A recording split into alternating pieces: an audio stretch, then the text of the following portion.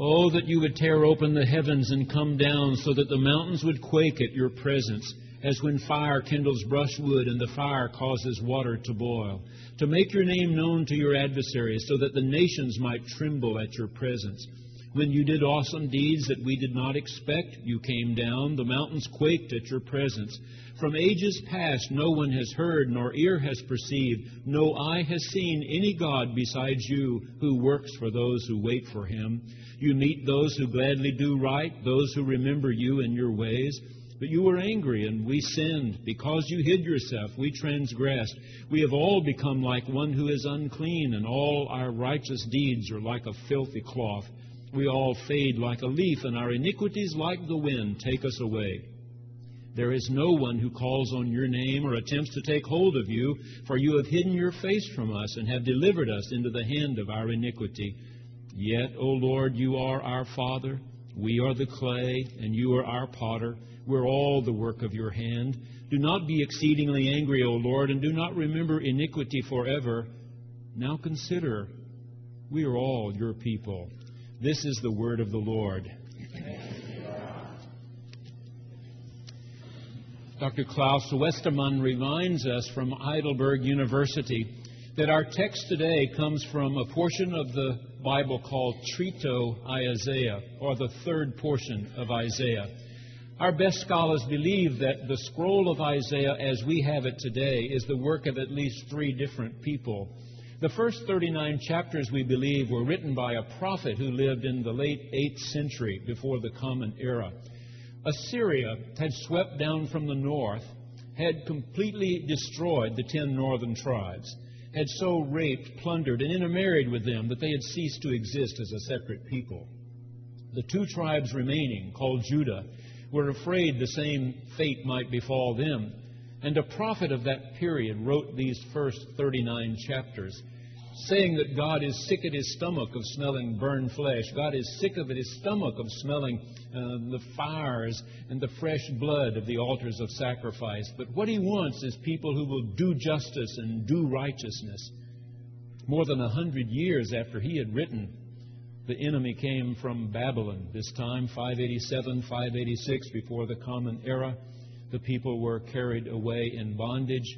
The last images they had of their city, it was in flame. The walls of their beloved city were being torn down. It would be defenseless. The temple had been ransacked and was in flames. The palace of their king ransacked and in flames, and the king being led away in chains. They were gone 50 years when a power from farther east, ancient Persia, led by one named Cyrus, came sweeping westward and conquered the Babylonians and told the Jews they could go home. But not many went home. It was during that 50-year period that they were in Babylon that we think the second portion of the scroll was written by a different person, of course. It's been more than 100 years since the first writing had taken place. This one begins with chapter 40. That's what the tenor sings. That's what I'll be using as a text next Sunday morning. But for now, let's simply say that that portion, chapters 40 through 55, are written by Deutero, or second Isaiah, those who went home, and there were not many who went home. I remind you, most chose not to go home. They didn't remember Judah. The oldest ones had all died away in that 50-year period. The ones who did remember were mere children, and those images in their minds of burning, of looting, of stripping their city of everything of value must have been still embedded in their minds. Most did not go home. Those who did found that the Canaanites had reasserted themselves. They had taken over the best watering holes, the best grazing lands, the vineyards, the wheat fields. The city still lay in ruins. The walls had not been rebuilt. There was no temple on the top of Mount Moriah. That writer, Trito, or third Isaiah, wrote into that difficult circumstance. And Dr. Westermann and others believe this is a portion of that writer's work. Tear open the heavens and come down, he says. Please. In verse 3 we read, when you came down. So he's looking back to an event some 700 years before, when he believed God came down, pulled back the canopies of heaven, and appeared in the form of a burning bush. gave Moses a new name, accompanied Moses, sent him back to Egypt, visited plague upon the Egyptians until finally they said, "Go away." That same God had parted the waters of the sea. That same God led them through the desert, fed them, helped them find water, and gave them the 10 Commandments. You came one time, this writer says. The mountains shook. There was unexplained fire. Come down again. Do you feel that desperate ever in your life? There's a new movie out called The Diving Bell and the Butterfly. It is a story, a true story, of a young man in Paris. He was editor-in-chief of the French Elle magazine. At 43 years of age, he had a massive stroke. In the days that followed, his doctors discovered that only 2 things were working: his brain and his left eye. No vision in the right, could not move hands nor legs, could not move himself at all, but his brain was working and his left eye was working.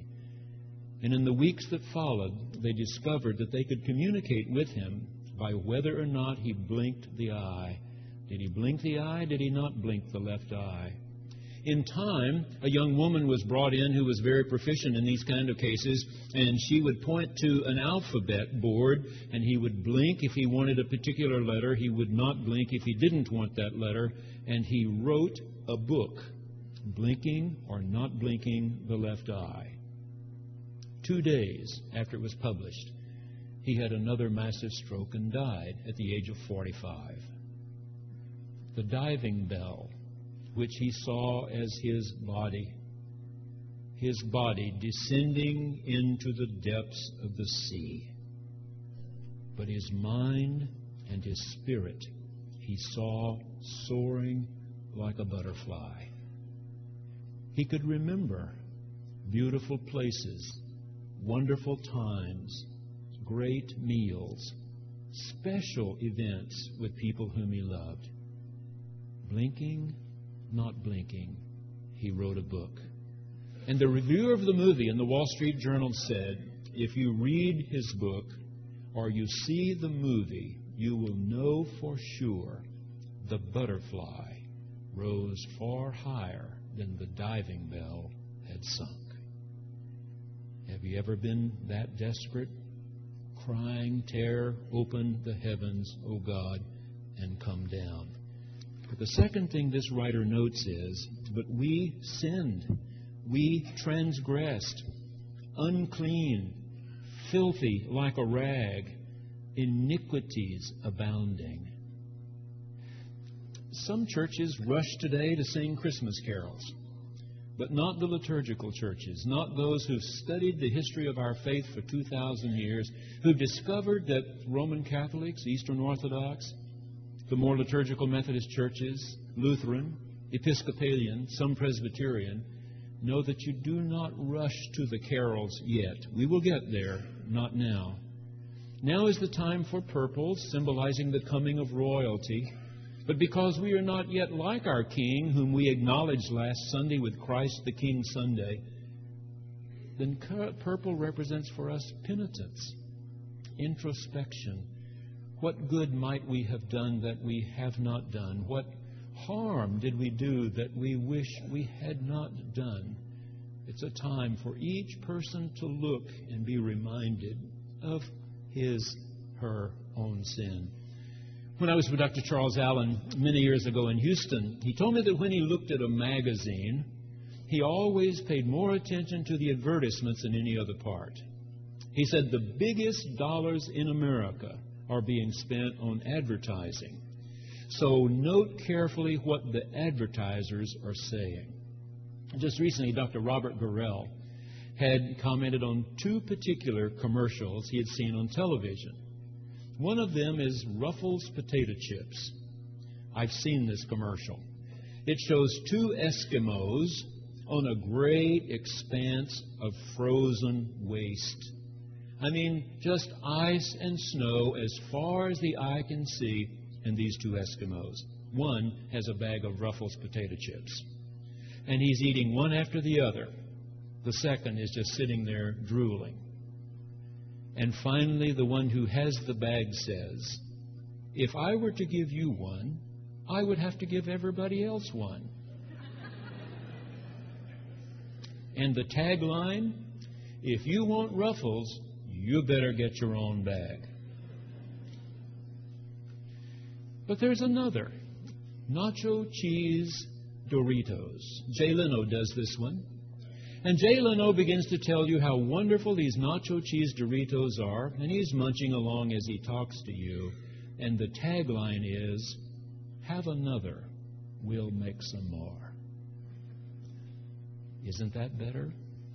You want chips, you get your own bag. Have a chip, we'll make some more. Sin is that self-centeredness that somehow it's all about us, when in fact it's not all about us. It's all about Him and what He wants done and the way He wants it done. Number 3. Dr. Walter Brueggemann says, this verse is the key. This verse is the key. Yet, O Lord, in Hebrew it is, but now, O Yahweh, that name given at the burning bush, translated most often, I am who I am. But now, O I am who I am, you who once came down and made the mountain shake, you are our Father. We are clay. You are our potter. We're all the work of your hands. We are all your people. Which means, of course, if we but acknowledge that fact and come to this one, He might remold us. He might get this done better in each of our lives, in our lives collectively. So we're reading an article recently about Salmon Chase. You will know that name from some of the banks here in Tulsa. They're now called J.P. Morgan Chase. Once Chase Manhattan, etc. Chase from Salmon Chase. He was Secretary of the Treasury back 150 years ago. Salmon Chase left home to go to Dartmouth College, 1826. He wrote to a friend not long after that a revival was sweeping the campus. Can you imagine such a thing at Dartmouth today? Pick an Ivy League school. Pick one closer to home. There's a revival sweeping the campus, he said. And in this letter, he said, frankly, I have real questions about the man Jesus. I would have to say at best, I am a skeptic.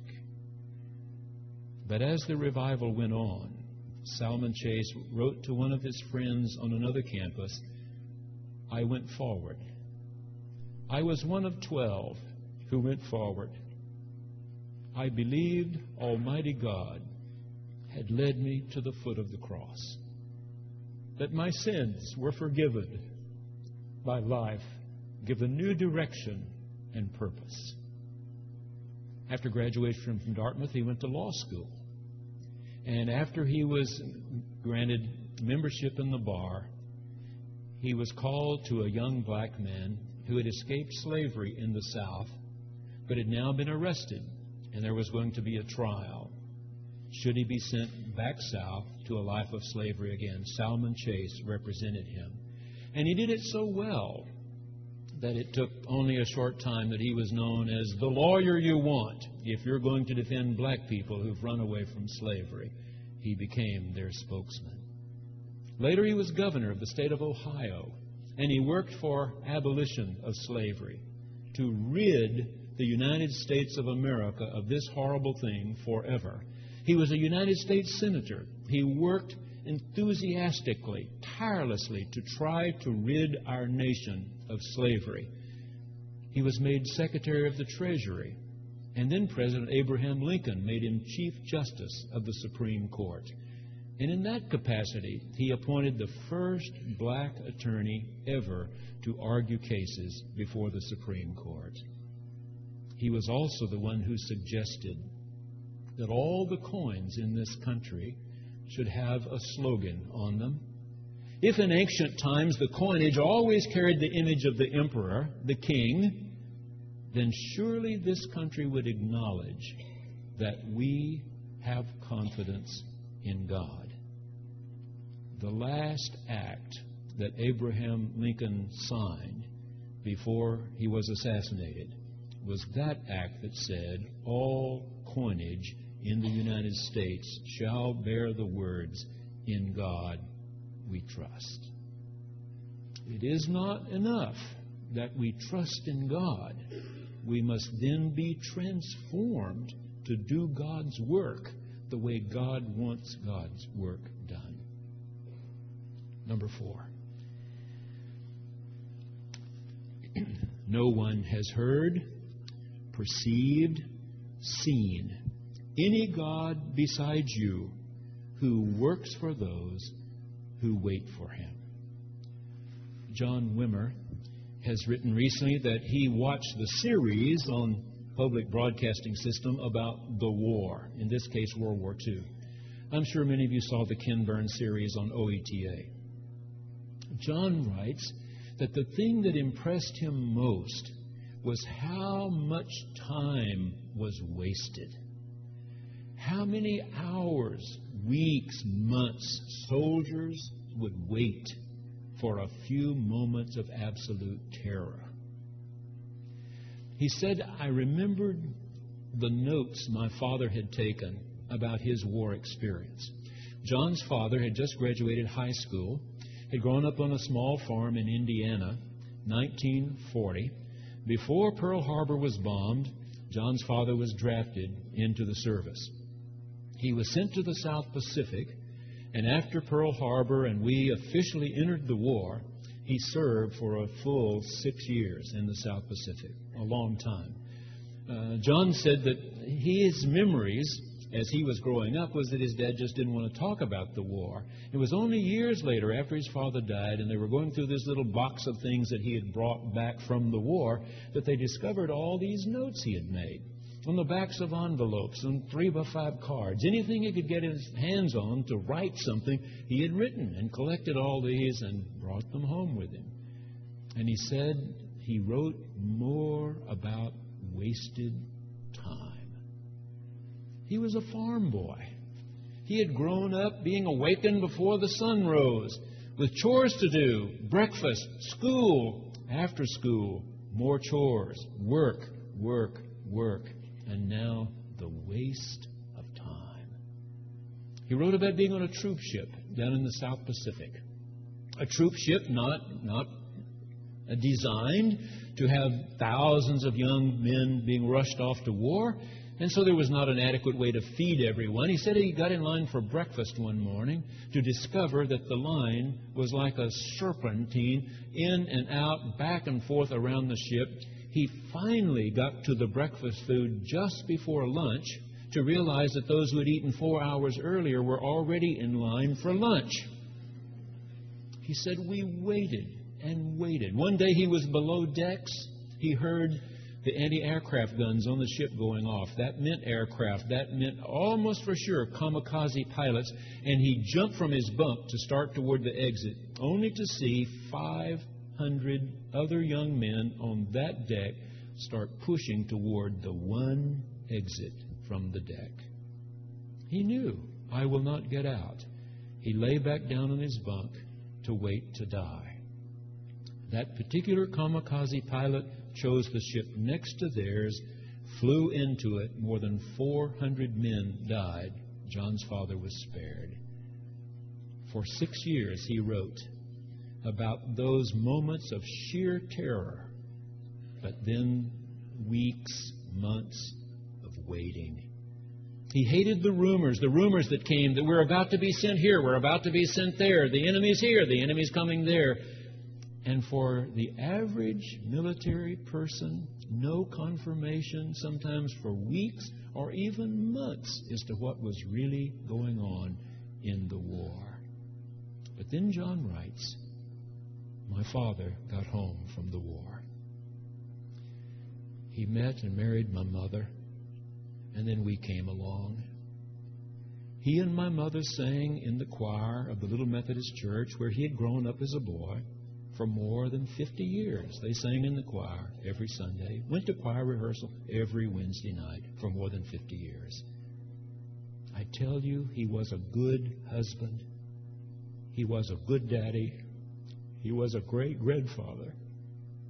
And I believe much of it happened during 6 long years of waiting for the Lord to do a good thing.